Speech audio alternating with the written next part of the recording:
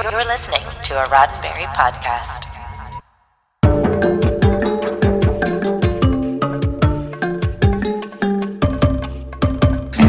Like a training mission that's going along just fine until the monsters show up. It's Monday night at 7 p.m. Pacific, 10 p.m. Eastern, which means it's time for Mission Log Live. I'm John Champion. And I'm Holly Amos, and tonight we will be discussing Star Trek Discovery, Season 4, Episode 4, All Is Possible. So get your questions and comments ready and give us a call. You know how, click on the Zoom link or use the one tap from your smartphone and call us at 6...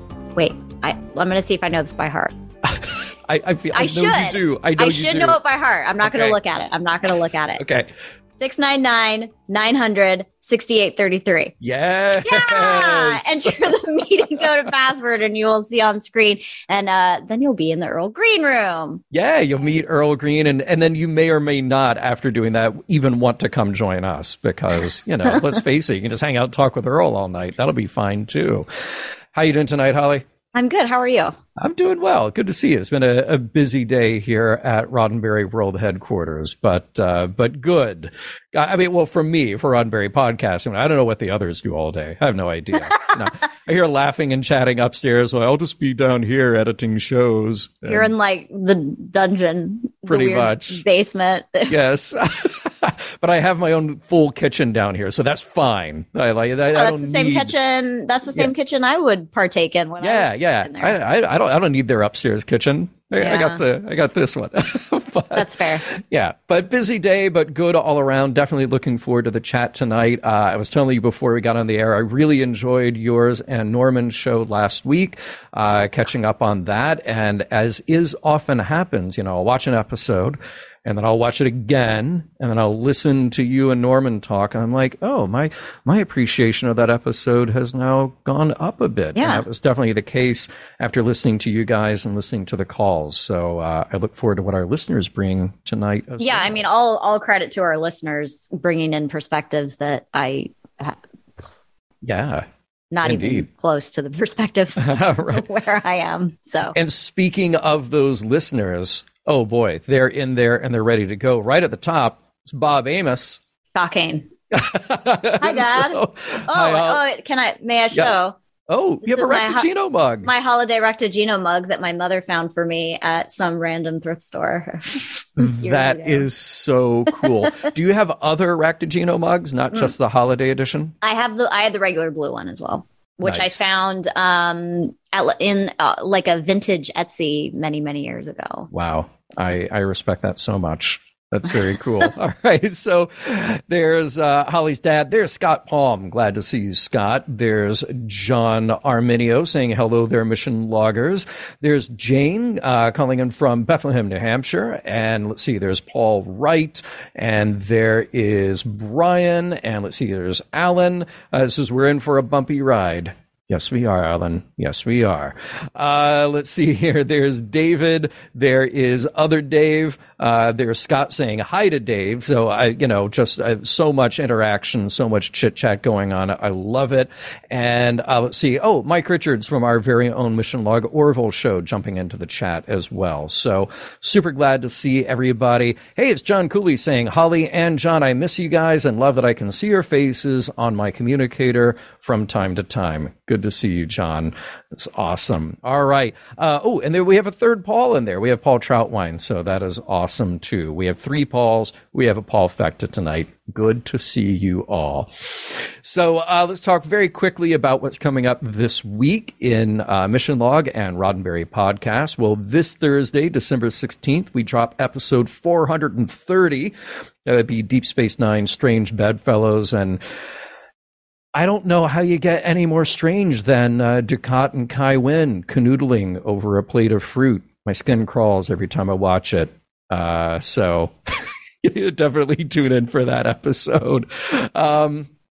New episodes of Mission Log Engage are dropping all week long on the Roddenberry YouTube page, so be sure you go over there and you subscribe to the Mission Log Engage playlist. We are having the best time talking about your comments and questions on the main Mission Log in these little bite-sized videos that you can check out every day.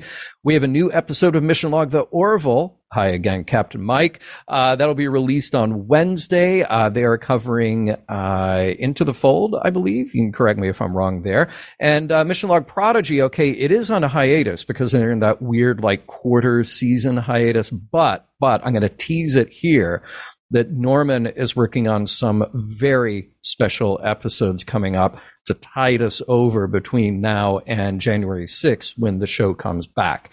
So to follow both of those shows on Twitter.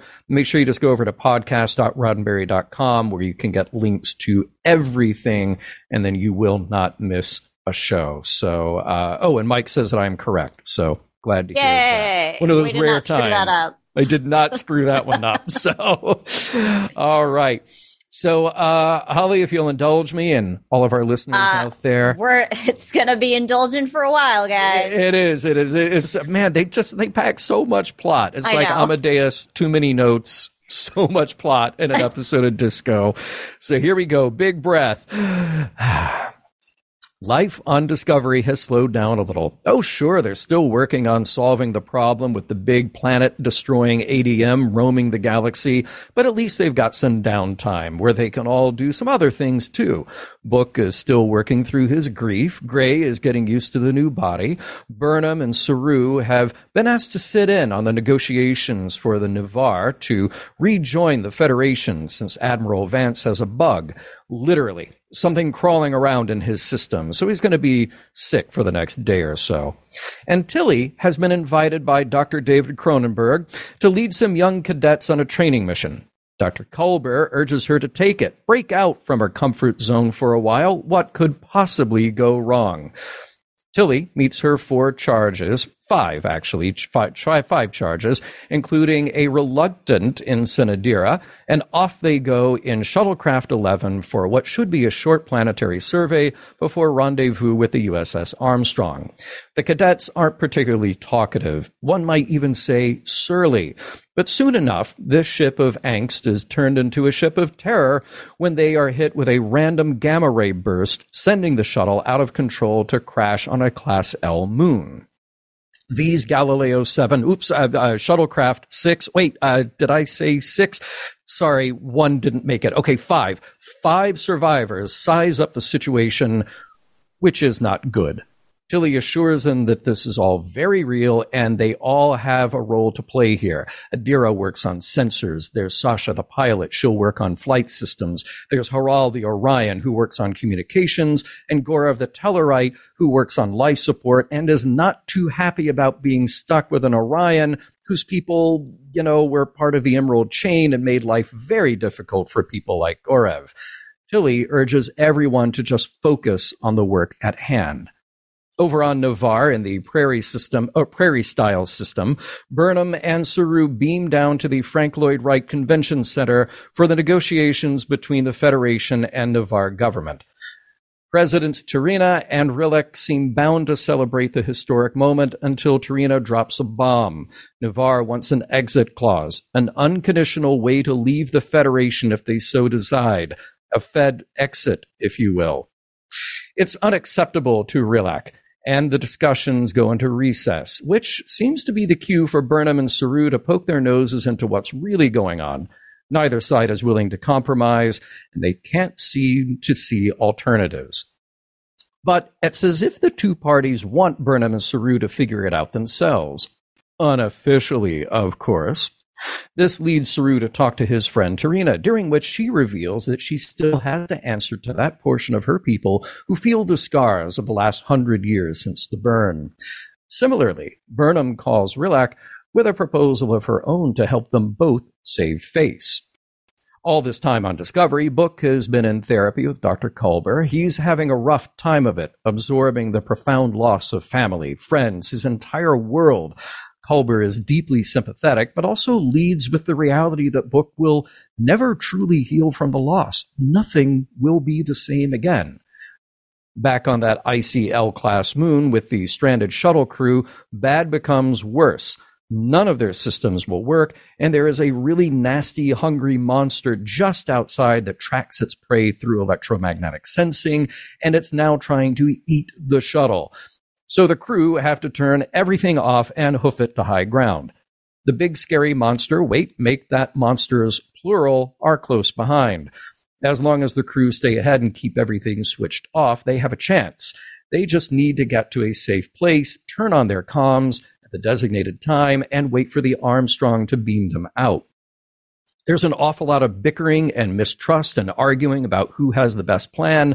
That compels Tilly to step up and reassert her command, and it's just then that a lightning bolt hits near Adira and melts the ice around them, which then freezes into a trap. Hey, guess what? They'll have to work together to get Adira unstuck, but only after some truths come out, like how Gorev's family suffered under the Emerald Chain and how Haral's father was actually an activist working against the Emerald Chain. So you see, common ground. Now, can they please release Adira from their icy shackles? Yes, they can, and they do.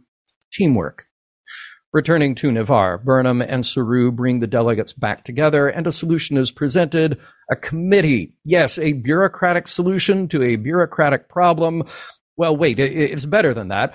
Burnham volunteers herself to serve on a committee that will provide review and resolutions for issues within Federation member worlds. And in this case, she was raised on the planet formerly known as Vulcan, so this sounds pretty good. All except, and a new alliance is forged. The opposite of peace is happening on that hellacious moon. Tilly orders her cadets to start calling the Armstrong now that they're in place.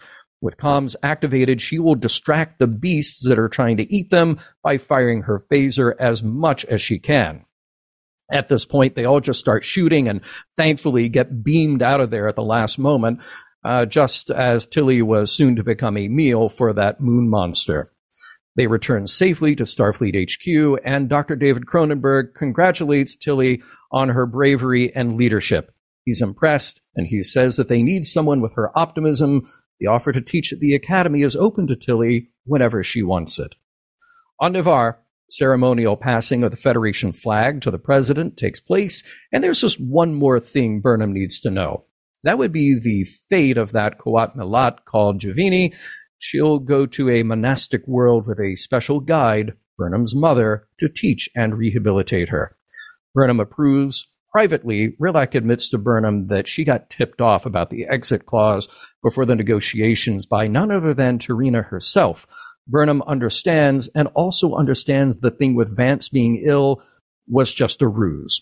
All's well that ends well, but maybe Burnham asked the president could act with a little more transparency in the future.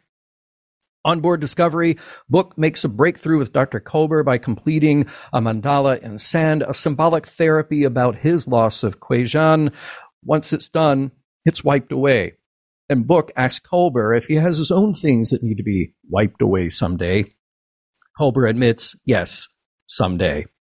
Finally, Burnham and Tilly reminisce in their old quarters. They talk about when they first met, how Tilly used to snore, and Tilly admits that she's going through some personal stuff. There's the question of why she's here in Starfleet, feelings about pressure from her mother, who is now 900 years in the past. It's all good reason to try something else, like teaching at the Academy. Goodbyes are said, hugs are given, a shuttle departs as Tilly warps to her next adventure. The end. Oh.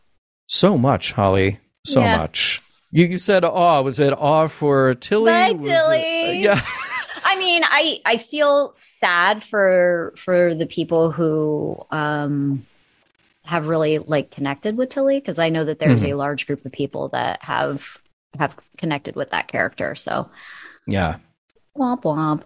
I think I love Tilly. I think she's great, and I think Mary Wiseman plays her so wonderfully. I wonder, though, I hope this is not another one of those moments where the show plays with our emotions, because let's face it, people have come and gone, characters have been killed off, and then they're back in the next episode.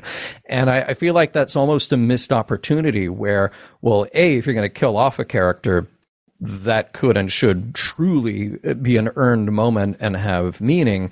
But B, if you're going to move somebody physically, like they did with Saru, at the end of last season, I want to spend some time with that character there. Not everything has to take place in Discovery all the time. Right. So, like, I like the idea of her being away, but I also like the idea of checking in with her and spending some time there. What do you think's going to happen?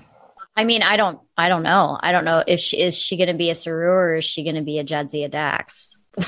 Yeah. Jadzia is just, there she goes. She gone. I mean, obviously there were, behind the scenes reasons. There might be behind the scenes reasons here that I'm not privy to. Yeah. But I mean, I hope that we get to see her. I hope maybe this is the setup for an Academy show. I don't know.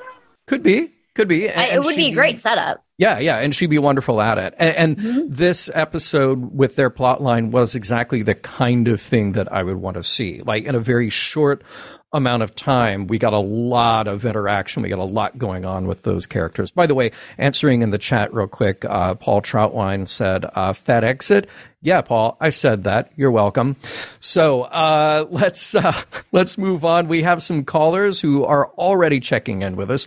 Very glad to see. And first up, calling from, it doesn't look like a hellacious winter landscape like that Class L moon. Actually, it looks like... Everything with snow is hellacious, though. Well, it is. That is very true. That's why I'm here and not in Chicago. Truly a California girl. Thank you. Yeah, that's a big reason why I moved. It's Chris calling from the beauty of the serene Northwest, or a Zoom background. Yeah, I mean, I'll take Northwest. I went to college in Oregon. I'll take that. Okay. That's on brand. Yeah. All right. We can do that. No, yeah. I do think, to what you were saying, John, I hope we see Tilly do whatever it is she's doing, because, like, I believe this arc of her, like, she needs to leave. She needs to get out from under Burnham and all these people, and she needs to sort of become her own person. I'm afraid what's going to happen is she's going to get shipped out to the Academy 5 or 6 episodes later.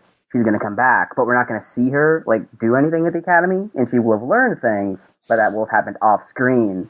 So I like you were saying, I hope we check in with her. Like, we're going to get, but I feel like we might get the growth without seeing how we got the growth, if that's making sense, which is sort of my one fear of where this is going. But I believe we're going to the Academy. I just actually, like you said, I want to see it happen. Yeah, and I want to see how they're rebuilding the Academy too, right? Because this is like a newly established thing after the burn, and bringing together all the aspects of Starfleet that were before. So I would like to see how, not just Tilly and how she grows in that place, but I want to see how the Academy itself actually grows from basically nothingness. You know, the nice thing about Star Trek in the past, whether it's TOS, but particularly the period of TNG, DS9, Voyager, is that we spent so much time in that world, in that universe, rather, that there were a lot of details that we could put together because we could spend time doing those other things. You could spend time back on Earth. You could spend time in a space station. You could spend time in different ships. And with Discovery, with these being short seasons, but they're all connected by long arcs, I want the show to feel the confidence to just explore characters and situation from time to time instead of it all being plot all the time. And that's why I was, saying before, I feel like I enjoyed episodes 3 and 4 so far more than I did the first two, because I feel like the first two just tried to dive us headlong into this new, galaxy-threatening plot. And I was like, well, wait a minute, we're 900 years in the future. Can't we, and we already did that, can't we just sort of get our bearings for a moment, let the characters be for a moment? And maybe you could accomplish that by having these smaller plot threads that aren't threatening the end of the universe, but could just let somebody like Tilly go experience something and grow into this role as a mentor, a teacher. Like, I think all of that's fascinating, and it gives us a good point of view into what this world of the Federation looks like. And we got little hints of that, with David Cronenberg saying, you came to us being an outsider, and what we recognized was you have these ideals and these values that we've lost touch with.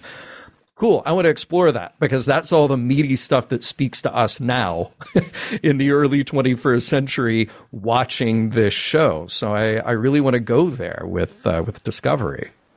No, yeah, definitely. I mean, what I liked about this week especially is that 2 of the 3, and maybe 3 of the 3, I haven't thought about it a whole lot, but at least Tilly's arc and Book's arc were sort of about learning, this is a bit reductive, but roll with the punches, right? Go where life takes you. That if we're going to do the path metaphor, sometimes the path will go elsewhere where you didn't expect it, and have the confidence to do that. And so Tilly, she has to be willing to get out from Discovery and go teach. And Book, it's his whole thing about the grief, which again, I thought that was a great sort of C-plot, I guess, technically. But yeah, like you were saying, these character moments where like we don't have to do the MacGuffin every week. So yeah, I like when things thematically tie together, even if they don't narratively tie together. But they were both about this idea of sort of like working through something and getting out on the other side and sort of recovering. Yeah, and you know, I think you could cynically look at this episode, and I don't want to be that way on the show because I think it's actually one of the strengths of this episode that everybody is having this sort of therapeutic moment. They're all in each plot line. They're all working through something. They're all trying to get to the other side. And it's not just about the plot. It's about the personal experience and the understanding that they're trying to break through. And also, I had a note to myself here. We'll get into the, maybe with one of our other callers, we'll get more deeply into one of the other plots, the negotiation. And do you guys remember that that Onion video that came out when the first J.J. Abrams Star Trek movie came out? And it was like Star Trek fans complaining that, this movie is just full of action. Like, where's the long, drawn-out negotiations and diplomacy and explorations? Cowboy diplomacy. Yeah, right. And like, it was funny because obviously that is the stereotype. But like, having an episode like this, where there's a lot of time spent on diplomacy and discussion, I was like, oh, this is refreshing. Yeah. You know? I also think that this episode and the last episode, and I think you put something in your notes about this too. I'm sorry, I have a piece of ice in my mouth. Okay. Wait, there's ice in that coffee cup? Is there gin in there, Holly? This is not Ractigino. Let me tell you. This is the dill gin and tonic. All right, there we go. That's the Holly, I know. Oh. It's just in a fancy cup. Yes. The two things, the one thing about both of these episodes that I really liked, and again, I think, do you have a note in this? Is that there are aspects of it that are like standalone. Like the last episode, we talked about how saving that species was sort of like a standalone could be a standalone, and I would be completely okay with it. There's a lot about this episode that I feel like could be standalone while still lending to the larger picture, which, by the way, somebody in the chat asked how many episodes are in the season. 13. Gotcha. At 13. Yeah. So I'm enjoying the aspect of it still being largely serialized, but with storylines and plots that are seemingly bottle. Yeah. I mean, you could have taken the stuff with Navarre and just literally planted it somewhere else. Yeah. And that would have been fine. You'd still get to the same resolution and the same discussion there, because there was definitely a lot to unpack with that. I mean, if this were a regular mission log, you could do a whole discussion about this idea of, a political institution working together or being isolationist, and what the discussion around that. I thought it was great, and they barely scratched the surface of it, but it was a satisfying scratching the surface of it. So I was glad for that. Chris, any other thoughts or comments tonight before we go to our next call? I do want to thank you for telling me that it was lightning melting the ice, because I watched the episode 2 or 3 times and I never figured that out. I was like, the ice is alive? Did anybody get... It took me 3 times to figure that out too. Yes. The first time that I watched it twice. The first time that I watched it, I was like, "This is a Heart of Stone vibe. Like, is it alive? Is it going to grow? Like, is it grow? Like, it very much reminded me of DS9's Heart of Stone when Kira Nerys is stuck in that rock that's growing around her. I was like, is this going to be It seemed a bit like that, and the thing that I kept wondering was not so much about how Adira got into that position, but it was getting them out because they used that sort of like, programmable matter manifested sort of rope thing. And I was just thinking, well, if it's too hard to break out of the ice anyway, then just throwing somebody that line and pulling really hard, well, you're basically just pulling against how good their grip is, which apparently is not going to be as strong as that ice holding on to the boots. So, yeah, it'd be me on the other end holding that thing, and every time they pull, it just flies out of my hands. Like, nope, guys, can you just use a phaser at this point? Just cut Are you me bad out at tug of war? Tug of war, you got a whole team on either side, and your boots are not like so the rest of the team to the ground. The rest of the team is making up for your lack of skills? Yes, and lack of strength. Yes. So, yes. Chris, excellent to hear from you tonight. Thanks so much for the call. And till next time. Yeah, have a great one. Stay safe, have a great night. Bye. Cheers. So much snow. So much snow up there in Chris's room. And in the episode, I had to put a sweater on halfway through. Yeah. I can't. Snow is not my cup of tea at all. I know that feeling. Well, hey, let us talk now to our next caller we have from the lower decks. It's our old friend, Alan. Alan, how you doing tonight? I'm doing good. Hi, John. Hi, Holly. It is a pleasure as always to speak with you guys. I'm happy that my current environment is safely above Class L, although I don't know how much longer it's going to be that way. It's one of those situations where, it's, like I said, I live in Iowa. If you don't like the weather, wait an hour, it'll change. Right. Yep. So, it's definitely not always the Bob Ross happy little trees with their happy little snowfall scenario. Kidding. It doesn't always work that way. I find that so hard to believe. Yeah. But funny, Jane in the chat here. Well, Holly and John, I guess you don't have any plans to visit New Hampshire this winter. No, not a chance. Not a snowball's chance in hell. No, Jane, send pictures, okay? And maybe that will be somebody's Zoom background. It is going to snow here in California. Like, we have a storm moving in, but it's above 7,000 feet, and you could not pay me. No. I'll stay down here. Like, I'm in a beach community, so I think I'm like 50 feet above sea level or something, and I'm fine with it. You'll be okay.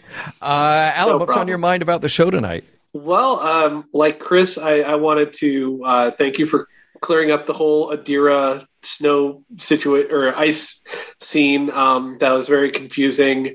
It was really quickly too. Yeah, it happened quickly, and it looked alive. Here's what I gather, and please, anybody who has a different take on it. My take on it is this: the lightning hits the ice, it melted what was directly under Adira's feet, and you saw it kind of bubble up. But it immediately and then it immediately freezes again froze. because it's that cold there. I can't.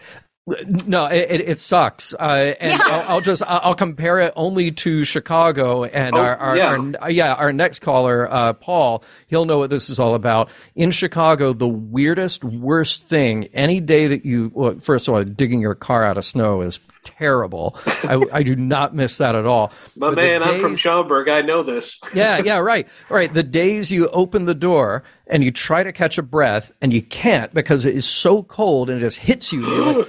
And you're trying to catch your breath. But here's the weirdest thing. You feel inside your nose, you feel the hairs in your nose freeze. Because it is that cold, and as soon as you take a breath, all the vapor just freezes, and that is the weirdest thing because you feel like you have little ice crystals in your nostrils. Holly, you look horrified. I don't want to. Well, I would like to avoid experiencing that. If that's horrifying, part of my confusion too was in some of the shots, it looked like they possibly could have been ripping Adira's feet off, getting her out of there. And that just didn't seem good at all. No. Just, it's like, pulling is an interesting strategy, yes, but surely let's come up with a plan B here. Yeah. Yeah, I did not think that was a good one. I mean, there had to be, and I get it, like they're limited by the whole electromagnetic thing. I understand. Although you have to wonder, because they said that those creatures would eat crustacean on that planet. Are they giving off an electromagnetic signal? So, I wondered that too. Yeah. Chalk it up to, that's more Class L planet stuff. You got electric shrimp. Great band name, by the way. There you go. Yeah, we'll use that at some point. And I dug, of course, there's so much about that plot line that was, direct parallel to Galileo 7, which I thought was fine. I was going to say. Yeah, and I was there for it. Like, use a classic, that's fine. Mm-hmm. I also felt like that monster reminded me of Star Trek 2009. Absolutely. That's what I was just going to say. There's a lot about this episode that reminded me of Star Trek 2009.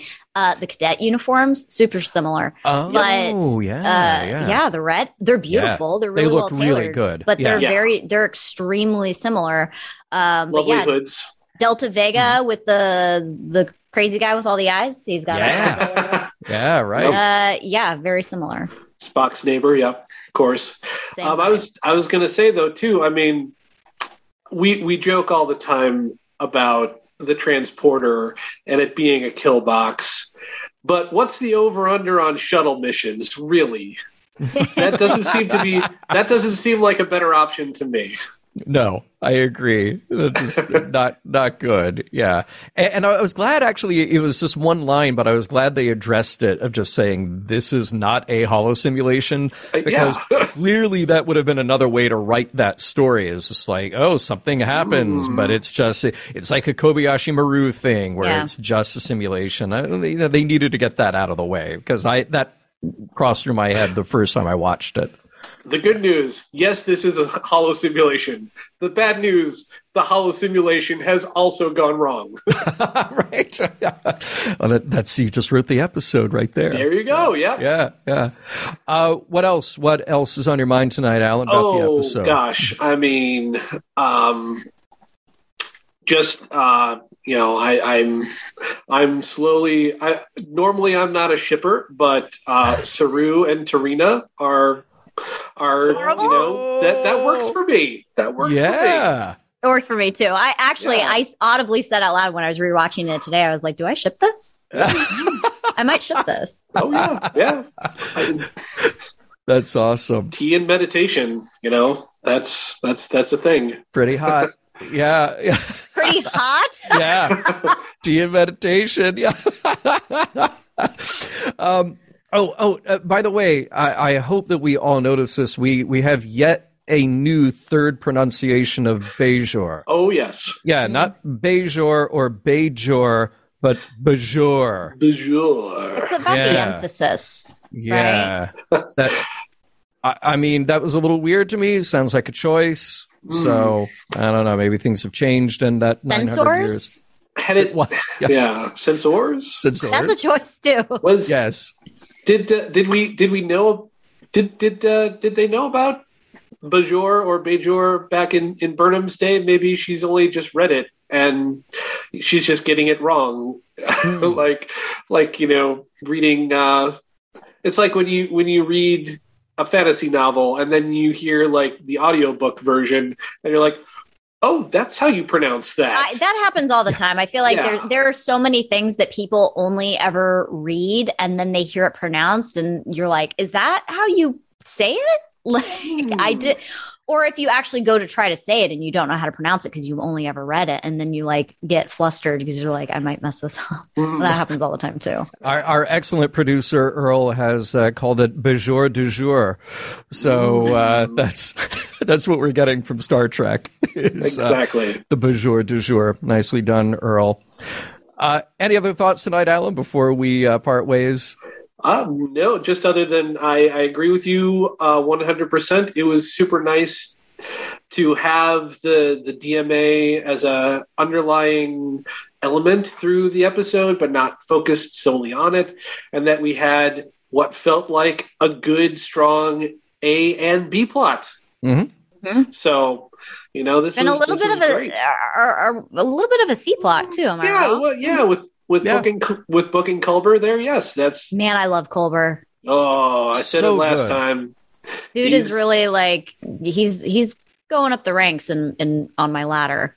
Yeah, strange. I don't know. Is that a real thing? The posing someone for their funeral, is that a thing that happens? Or did you just make that up? I have heard of this. Yes. Oh, yeah. Geez. I mean, look, we don't do it in my family. Okay. Although when I'm gone, you do whatever you want. That's that's fine. Just set me up on a bar stool with a martini glass, and that's just take pictures. Okay. So yeah, but it is a thing. Okay. So it's probably not common anymore, but it is a thing. So good to know. Good to know. Cool. By the way, David in the chat says that he feels like Mark Alaimo probably slipped that in very early, Bajor as pronunciation. So that could very well be. So. Yes, of course. Yeah. Yes. Yeah. So we dare not argue with Mark Alaimo. All right, Alan. Thank you so much. I appreciate it. Take care. It's been fun. Talk to you guys next time. Likewise. Till next time, man. Be good. All right. Hey, this is a perfect opportunity before we hop over to our next calls and continue the conversation. First of all, Paul, have a drink. Good for you. And but we will just take a quick moment to once again say thank you to the folks over at cufflinks.com for their awesome Star Trek socks. Don't forget, you can use the code BESTGIFTS to get 15% off site-wide. And if you spend over $100, you will get free 3-day shipping. Orders ship the same or next business day. So thank you again to our friends over at cufflinks.com. But also, while we have you here and your rapt attention, if you have not joined us yet at the Mission Log page on Patreon, patreon.com/Mission Log, you are missing out. You are missing out on so much. You get early access to our episodes. So you get video, you get audio, you get a chat on the Patreon site, you get exclusive Patreon swag, and I've been seeing notes about some of that going out to our listeners as well. And more importantly, you get access to the Mission Log Discord, and that has truly become a destination in and of itself. There are conversations there about all kinds of sci-fi, not just Star Trek, all kinds of fandom. And it really has just grown into a true community where it's friends hanging out with friends, and we're talking about all sorts of stuff. It's also where Norman and I have our weekly After Dark chats about that week's episode of Mission Log. Norman's been doing Sunday mornings talking about Stargate and anything else that comes to mind. So there is so much happening there. You don't want to miss it. Go to patreon.com/missionlog. And you can enjoy all of that for as little as $1 a month. We even take a percentage off if you join for the year. So dirt cheap. What are you waiting for? Go sign up. All right, back to the show and back to our next caller. We are so happy to have our friend Paul, also calling from a wintry wonderland. How you doing tonight, Paul? Greetings, Holly and John. How are you two? You look good. Thank you. We've got attendees even cold. She's got her hat on, so it's starting to change up here. See, we're both warm. I mean, look, it got down to like the 60s today. I had to put on the heater in the recording room. So we are in the 50s today, and we'll be 60 tomorrow and the next day. It's really strange. So that is weird. Okay, but yeah, we're almost as warm as you are. Yeah, it's like that's daytime. Yeah. What about nighttime? Yeah, weird. I don't know. It's cold. Right. See, exactly. No, we've had some snow, but it hasn't stuck around long. So far this evening, though, I'm stuck with two things in my mind I can't quite get out of. First is relating to Holly in a tug of war. I see her in that front line being pulled across the rope, hanging on, not trying to fall into the mud. She's obviously going to be the front person pulling like she can, but I just see this vision of her being just like, I'm not getting wet. And she like huggles onto the rope and sort of works her way across it. But Holly being Holly, we're going to talk about like you're not here for a minute. Holly being a basketball player, I feel like there is nothing that would surprise me. I was a weightlifter too. You were a weightlifter as well. I mean, you could come on here next week and say like, I have a wrestling championship belt. I've got and I would believe you. I would just, whatever it is that you say that you can do, I would believe you. John, we're so gullible. Yeah. No, I swear, you guys. I was a varsity basketball player and a weightlifter. At one point, okay, now I'm going to tell you something that you're going to totally think is like I'm lying, and it's 100% true. Oh, I can't wait. I set a record at my school for a little while in weightlifting. Wow. But in my weight class, and there wasn't very many people, so it's actually not that impressive. But I did hold a record for back squatting. Nice. So I still think it just lends itself to you crawling across the rope and staying dry. That's the. Well, I mean, at this point, like, how many years am I removed from high school? I do not have that same. I don't know, strength 6 anymore. See, I was about to say 8. That's nice. 4. Thanks. Yeah, I'm going on 50. So I think I'm 6. I think I'm at 16 years.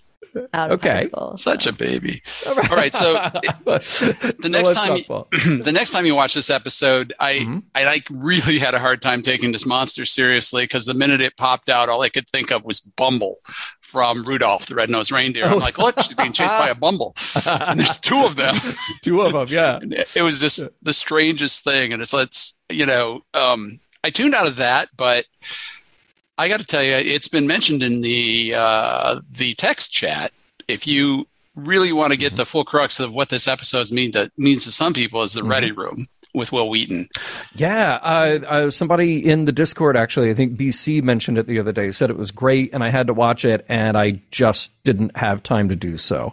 Yeah. Do you want to, I mean, the show is all about spoilers. Do you want to share a nugget or two from that you picked up? It's Wil Wheaton opening up about... Never heard of him. How one line in this episode stuck with him and rang so true that he was driven to tears. I was driven to tears watching him. I mean, it's amazing. I just recommend that people watch it. I want to spoil it, but that's all I'll say about it. But it was a very personal episode for a lot of people. Tilly's choice here. So you too, eh? I mean, well, not Tilly's choice. The continued conversation of grief is still hitting me fairly hard. Their books specifically. And they say early in the episode that the peace that Book sort of found was fleeting, and it's like sort of common for people who are going through grief to experience that kind of thing, which that's been the case for me. Additional, I might have mentioned on the show before. I know that I've said that the grief that I'm dealing with is directly related to having lost a close friend of mine last year, very suddenly. And I might have mentioned who it was at some point, but I haven't in the last few episodes while we've been discussing grief. But it was Grant Imahara. And he has a character named after him in this episode, which I knew was inevitable. I knew that was going to happen at some point in time. But it blindsided me, and I was sobbing. And we don't even. It's the female captain of the Armstrong, which is the ship that comes and beams up the kids on the planet who are in a winter wonderland, a horrible winter wonderland. But I did not expect that, and so it was a weird sensation to be connecting with a character who is dealing with grief, and then to have the person that you're grieving have something named after them in the episode. Very bizarre. Wow, that's absolutely amazing. I can't even imagine. Well, I can. We are located 10 miles south of Oxford, Michigan, where the shooting took place. So this entire area is just in that sort of realm. But these episodes have been very therapeutic for it. It's been amazing and shocking, but it's not. That's what Trek is, man. It's so powerful throughout my lifetime. It's just awesome. But moving on to a little happier stuff, let's look at Tilly as a professor. So if you were in college and your professor said that, well, I am the true history professor because I was living 1,000 years ago. I don't know anything in between. Right. How valuable would that be, in an education to have someone who actually was just there 8 months ago? I was 1,000 years ago. Yeah. How cool would that be? Right. I would love that. I would sign up for that class 100%. Yeah. But like you said, there's what's sort of strange is that we haven't gotten a lot of adjustment from the Discovery crew into their future. And you take one of us and you move us 900 years in the future, and we've got a lot of catching up to do. We've got, presumably, if there's still a here to come back to. So that alone, I wanted to see explored more, because obviously we look to Discovery as being our future, and they have technology beyond our wildest dreams. But what happens when they are displaced, and how do they integrate with a culture that has evolved without them?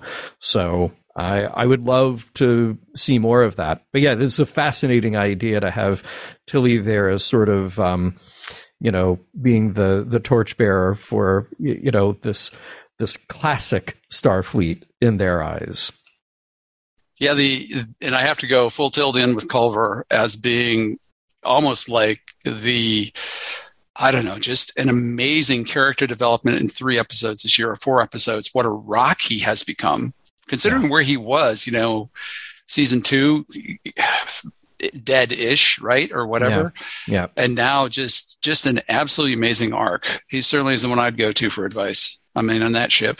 I appreciate that he inserted a personal experience as well, and he even mentioned that classically in that sort of profession you're not supposed to do that, but it felt right, and they know each other really well, so it's like inevitable that something like that is going to be shared.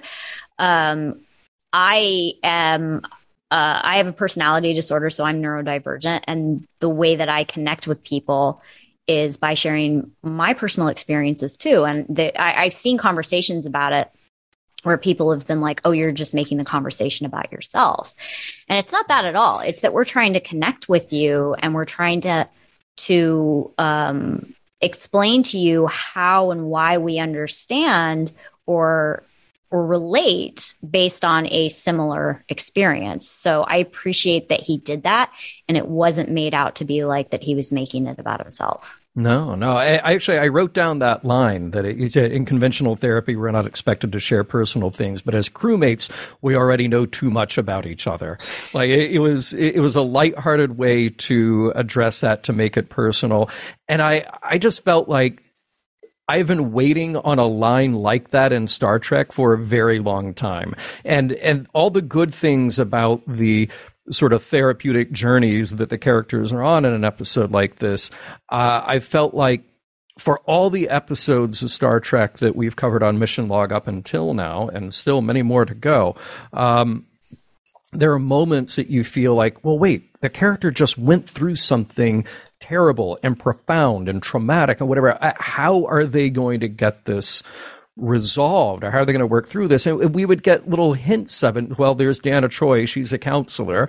Somebody will presumably go talk to the counselor. And we made a deal of it on DS9 that there was somebody named, but then apparently they're just gone because here's Ezri and Cisco says, like, well, we don't have a counselor. Well, wait, but you did, but nobody ever saw them. What happened? This was so satisfying that it felt like it made up for a lot of that, just to address that these characters have issues that linger, especially if you've gone through something terrible, and Book has been through such a horrible thing that he can't just shake it off. That's the way that this should be explored. Yeah. Paul, any other last thoughts here before we go on to our final callers? I think I'm good. It's always great to talk to you folks. I think Discovery's off to a really good start this year. Peace out, and look forward to the next time. Hey, likewise, man. Live long and prosper. See you next week. Cheers. Right. Bye. Oh, what's he drinking? Gin and tonic. Oh, me too. Always gin and tonic. Except mine has dill pickle brine in it. You try that. I'm back to the Bombay because John ran out of Hendrix. Now I got to finish my Bombay before it's too good. That's why. It's too good. All right, peace out. Take care, Paul. Be good. Cheers. Kim, how you doing tonight? Welcome to the show. Good to see you. Welcome. Yeah. Hey, John. Hey, Holly. Hi. Hi. Yeah. How are you tonight? What's on your mind? I'm good. Well, the only thing I got to say about this last episode of Discovery was there was way too much packed in there. It seemed like a checklist, and there was a lot. Yeah, a lot. And everybody else has kind of covered everything I wanted to say, so I'm not going to go into depth. But yeah, there was a couple things that kind of stood out. I mean, the stuff with Book, with Culber, was okay, but I thought that was forced. I actually thought that they kind of just threw that in there because Burnham wanted Book to go see Culber, and then some of the other stuff with Tilly in particular, that was actually kind of a shock at the end that she was leaving Discovery, going to Starfleet Academy. But good fit. But again, the character of Tilly, I feel, is the glue that holds Discovery together. Oh, interesting. Yeah, if she's not there on every episode, okay, I relate with Burnham, kind of relate with Stamets, but you know what? Without Tilly is the person that actually relates to just about everybody, right? And that's why I said at the beginning of this episode that, I felt bad for the people who connect so much with Tilly, because I know that there is a great deal of you, and her, leaving is going to be sad that you don't feel like there's somebody that sort of represents yourself. I wonder, Kim, if, because I agree with you, I feel like Tilly from the get-go was so relatable and just charming and fun at the same time, because she was unsure of herself at so many turns.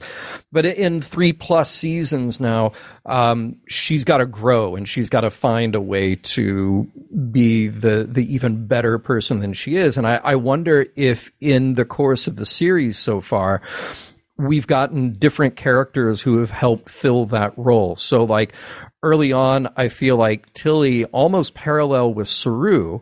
Saru is really speaking to a section of the audience who felt like his overcoming his fear, his rising to the occasion, becoming stronger, that was something that they identified with. So they really felt a connection to Saru. And now he's really grown into himself. Tilly kind of carries that as well. She's somebody that's very relatable, is a little unsure, and then is growing into her better self. And I feel like Culber is somebody who was for a long time just played as a functional character.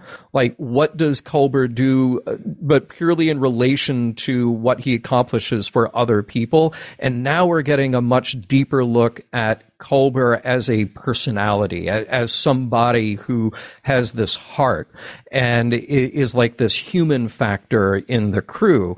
So I agree with you to an extent that maybe if the book stuff felt like it was forced, in actual screen time, we got very little of that, but there was a lot of depth gone into those very short scenes. And I wonder if we're laying this groundwork here for Culber to really be that heart of the ship that people can go to and bare their souls.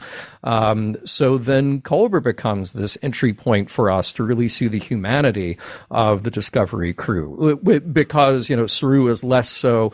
Tilly will now be away. So I feel like these characters are almost overlapping, and some come to prominence and then some kind of fade back a little bit. Another will come to prominence, fade back a little bit.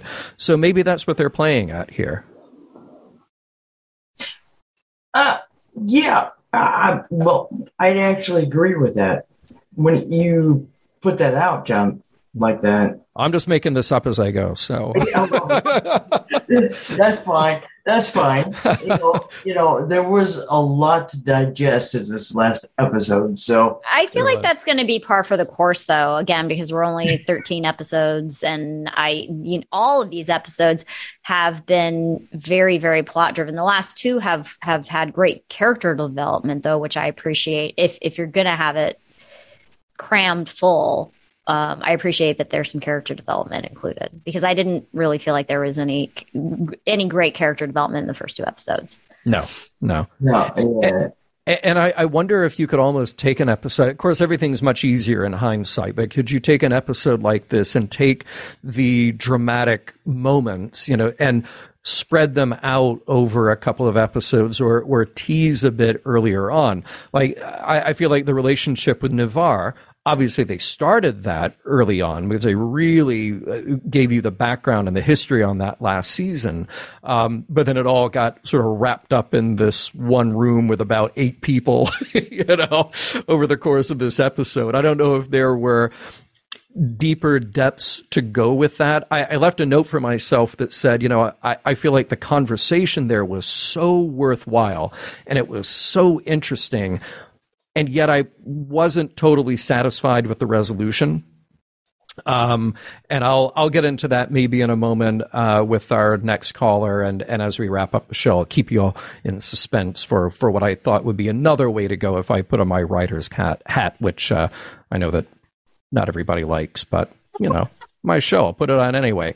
Kim, lovely to see you tonight. We're going to go to one more caller, and we'll see you next week, I hope. Great seeing you guys. All right. Cheers. Live long and prosper. See ya. All right. Wrapping up the show tonight with a great background and a great T-shirt. It's Cherie, all the way from the Ritos. How you doing, Cherie? Hey, doing all right. Good to see you. What is on your mind tonight? Well, as Kim was saying, a lot of people have already covered a lot of things, and actually one of the reasons this is the first episode I've called into is because I have a really hard time talking about Discovery. I feel like it's easier for me to talk about Lower Decks because, for one, everyone loves Lower Decks, and I like being a cheerleader, and I love Discovery, but I love Discovery in the way someone loves a sibling. Like, only I'm allowed to complain about this person. Like, if you complain about them, I'm going to yell at you. But if I complain about them, I'm the sibling, so I can do that. So I'm always like kind of a wait and see type of person with Discovery. I'm like, I feel like it has so much potential sometimes. It makes me mad half the time, and then like, nah. But yeah, I liked this episode. I just figured I'd talk about something kind of more general, just about Discovery and really just honestly Star Trek overall. But please. I've noticed it a lot in Discovery. Is the names and kind of the character names and what they say about the representation of culture. Because I want to put it out there because I know Star Trek can grow, and I know that it tends to listen to its fans. So I want to put this out there and hope that they will grow from it, because I think they've done a great job at including diversity and really trying to go there. But if you look at all of the names are white names. For the main characters, all the main characters cast. Like they even called the ship Shenzhou, but the name of the captain is Philippa Georgiou, and she clearly has East Asian roots. Right. Yeah. But they never address those, and it's really frustrating because it kind of makes the entire future look whitewashed. And I really hope that's not what happens in the future. So I hope in the future we embrace our diversity. Yeah. There's going to be a lot fewer white people in the future. Yeah. And it's like they have them now. We had they don't have the name. There was an Imahara in this episode. You just hear. That's I missed that one, so thank you for pointing that out, because I said it in the comments. But I never got the pleasure of actually having met him or anything, but I was a huge Mythbusters fan, and Grant Imahara was basically my favorite. He was a wonderful person. He was one of my best friends. Definitely seemed like it, and I just grieve him as a fan. So I can only imagine But yeah, like I missed that though, because I mean, I feel like when the action scenes happen, like so much is going on that like my brain cannot absorb. Yeah. So I mean, to be fair, it was an Easter egg, and it was, it's not. They didn't insert that in a way in which it was like meant to be a representation. It was meant to be a tribute, which I mean, in its own way, is a little bit frustrating. That I see your point. Yeah. Oh God, I need a tissue now. Oh. I completely understand. That happens to me like every time I get like even a little bit sad. Yeah. I think I'm allergic to sadness. Sometimes, Cherie, what'll happen is when they're building out a production and writing the show Bible and developing who the characters are, they really just exist as a name on a page, and that's it.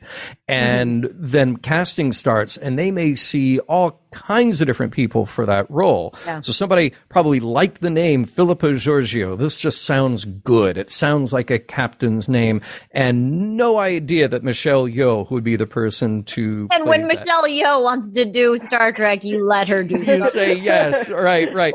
And somebody in the chat pointed out that they identified the character later as Melee, and that is right. But that could have been something that came later after she was cast. So then the question becomes, wait, if we have this character, we have this actor, do we rename the character to fit the actor? And I feel like they never do that, though. Like I understand that they start with something, but also once again, they've also started with the assumption that the character has a white name, so that's a little problematic on itself. Yeah, exactly. Yeah, I mean, and that's the thing. They could just be starting with literally picking names out of a hat and just saying, definitely making those more diverse and interesting, or changing them potentially as they get other actors could be, a way to go. Even the names that are like a little bit more diverse, like Owo's, and I can't even do her full like Owo. Yeah. That's why they call her Owo. Yes. They know the rest of us can't do the full one. Yeah. But her first name is Joanne, and I'm like, oh come on, go the whole way. Like you got the last name.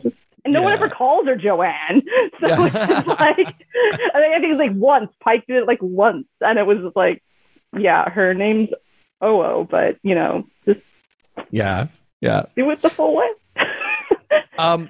So since we're out of time here, though, and I love this conversation, I think it's important to have, but I really just want to drop this idea out here on YouTube and the rest of our audience, because it's something that was bothering me about the end of the episode, and it has to do with this whole negotiation thing. And I thought it was very interesting that you have a couple of strong lead characters who also have to answer to the political reality of the people around them. I think that's a great premise. I think it's also a great premise that they don't want to lose face, so you have to have a couple of other characters say, no, here's how we can do it. I'm not satisfied with the ending, though. I'm not satisfied with the resolution, because Tarina said, well, we don't want to have a Starfleet, like a military person weighing in on civilian matters. And, Burnham just volunteers herself. I'm the person who can fix it. I'll be on this committee. And I'm from Vulcan, which shouldn't really matter because you're just talking about a committee made up of all independent people. But I thought, you know what? To me, it would have made a much stronger position for Burnham to do this if this was something that comes at the end, say, of the series or a different place in the run of the series, and she resigns her command. Because if the concern was she's from Starfleet and Tarina doesn't want somebody from Starfleet weighing in on civilian matters, okay, my loyalty to Vulcan, my loyalty to the premise of our union with the Federation is more important than me being in Starfleet. That sounds like something that I can do. And I just felt like this was one more thing to add to the wall of honors in Burnham's ready room, because we know that realistically, she's getting back on Discovery and going off to save the galaxy again. So this symbolic thing of saying, I'm going to be on a committee. Well, the committee is only going to meet when I'm not saving the galaxy in my starship. So the rest of the time, good luck, everybody. See ya. So that ending left me a bit cold, or I should say the resolution left me a bit cold. It just seemed like we're writing this because we can write it, not because it truly made sense. But I loved everything that got us up to that point. So I don't want to give that resolution too short a shrift. Any thoughts here before we say goodnight? Yeah, I mean, I agree with you. I feel like on some of the points, I actually did understand where they were coming from with where they were like, well, she's a citizen of Navarre and she's in Starfleet. So in order for that to be the case, I feel like she would technically still have to be in Starfleet for that to, because then they could just say, well, then your loyalties are more towards Navarre, right?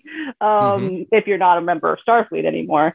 But I did feel like, it kind of did feel like, let's put a little bow on it. And yeah, like you said, it's another thing. Michael is the answer to all questions. Yeah. Right. I'm sure she'll figure out how to fix the anomaly. I mean, that'll be her too. It won't be Stamets. It'll something to do with Michael.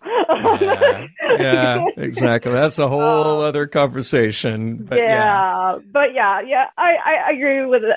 But I did like you said, like everything leading up to it, it was nice to have the breather of like an actual thinky, more Star Trek type, to have a political discussion episode. Yeah. And they pulled it off. All right. Well, thank you so much, Cherie. We'll see you soon again, I hope. Holly, thank you. And I have a parting piece of trivia. Oh, you do? Ooh, lay it on us. Lay it on us. Yes. It has to do with us talking about names. Oh, good. Somebody in the chat said the last name change was what? Tasha Yar. Tasha Yar's character was originally Hernandez, and they changed it. Yeah. But there's an episode of Voyager, Death Wish. There is a hippie in it, and the character's name is Mari Ginsburg, and that character is played by an actor named Mari Ginsburg. Oh. And they named the character after the actor because he was so great. That's cool. That's my parting trivia for the evening. That's very cool. I love it. All right. Well, thank you, everybody. Mission Log Live is produced by Roddenberry Entertainment. Executive producer, Rod Roddenberry. Technical production on Mission Log and Mission Log Live provided by the incalcitrant Earl Green. Be sure to visit podcast.roddenberry.com for the latest from Roddenberry Podcast. If you'd like to support Mission Log directly, give us a look at patreon.com/Mission Log. Thanks to everyone who joined us live or later. Stay safe, stay healthy. We look forward to talking with you next week.